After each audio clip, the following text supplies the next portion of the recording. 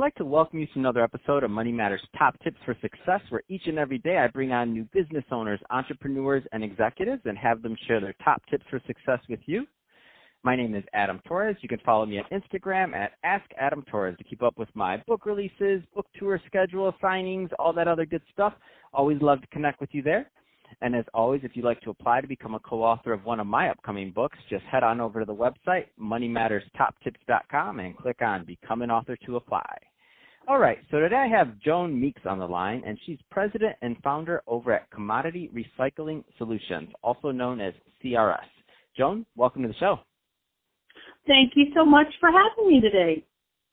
So I'm excited to get more into what you're doing over at CRS, but before we do that, let's get a little bit further into your background.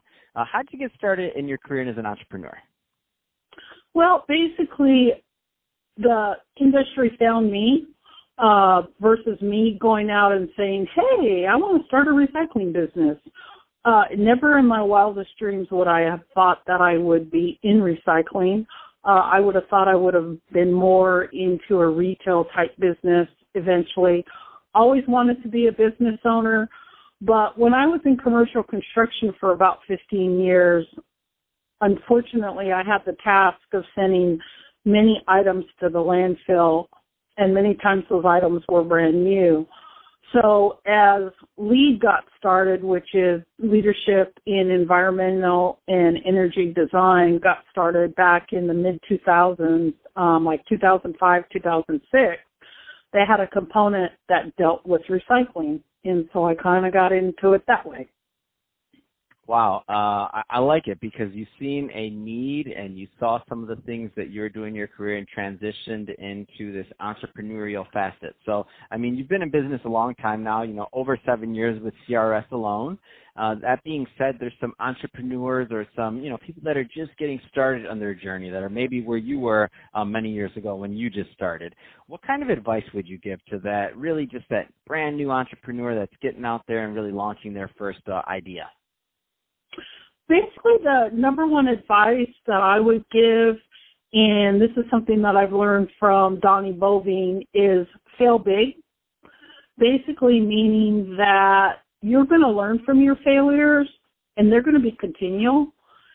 Now that I've been in business for 7 years, I can see where so many businesses, 80% of small businesses that start fail, and it's because it's just getting through the grit and the endurance that comes with being an entrepreneurial. But the first thing is ask for help. Any type of scenario you can think of as far as being a business owner, someone out there has gone through the same thing, and they are more than willing to help you. And I think that's the biggest stuff. Yeah, I think that's the biggest downfall of folks is they're afraid to ask questions. I love it. Let's switch it up a bit, Joan. I want to get into what you're doing over at CRS. So first, tell me a little bit more about the business, please. Okay, we are a recycling company that is referred to as a pass-through, which basically means when we take in electronics, we're taking the items in, we're sorting it by the commodities, and then we're selling it off to other companies that are basically the end of life, which means if I take in metal, I'm not the smelter and I'm not the person that's going to, take it through the process of melting it back to its original form. So we're a pass-through recycling company. We have 2 lanes or 2 divisions. One are electronic recycling, and then the lane that I'm most proud of is our nonprofit division. So we recycle clothing, textiles, shoes, and books in our second division. But what's wonderful about that is every pound that comes through our company, there is a nonprofit that is benefiting from that, which means if we have a Boy Scouts club that wants to raise $200, they can go out and do a donation drive, and then they're paid for every pound. Whereas we have some nonprofits that, have budgets of, $200,000-$300,000 a year, maybe even as much as $2 million a year, and we become their fundraising arm. So pretty much in that division, we get paid to give other people money. Wow, that's an absolute amazing story. I love it. Is there, and I mean, you've been in this business a long time. You've obviously followed it, and you're definitely a pioneer in the industry, and you have a unique vantage point. So that being said, are there any kind of trends that you're noticing just in recycling or in general that you care to comment on? Well, as of 2020, the recycling industry, or Earth Day, which is a worldwide event now, which happens every year worldwide, April 22nd, will celebrate its 50th anniversary in 2020. Wow. Mm-hmm. So we really are a young industry, and just like being a business owner, you've got to go through the ups and downs, but similar to how UPS was founded, you know, we're learning how to do business in a downtime.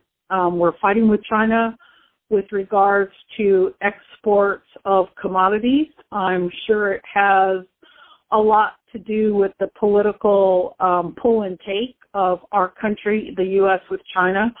But, you know, we're making it work. Mm.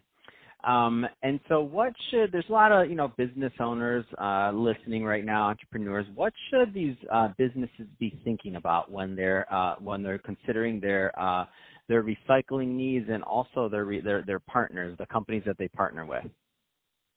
The biggest thing with recycling is, you know, we all want to do good, we all want to recycle, but the biggest part that people don't realize is the economic value that recycling has, specifically for large corporations, the marketing and the PR that could become very important to their company to show that they're socially responsible is good for the recycling. Another factor being in the industry, here in Texas, a study has been done and it's proven that if we were to create recycling in Texas with as little as a 5% increase, that would create 3,500 jobs.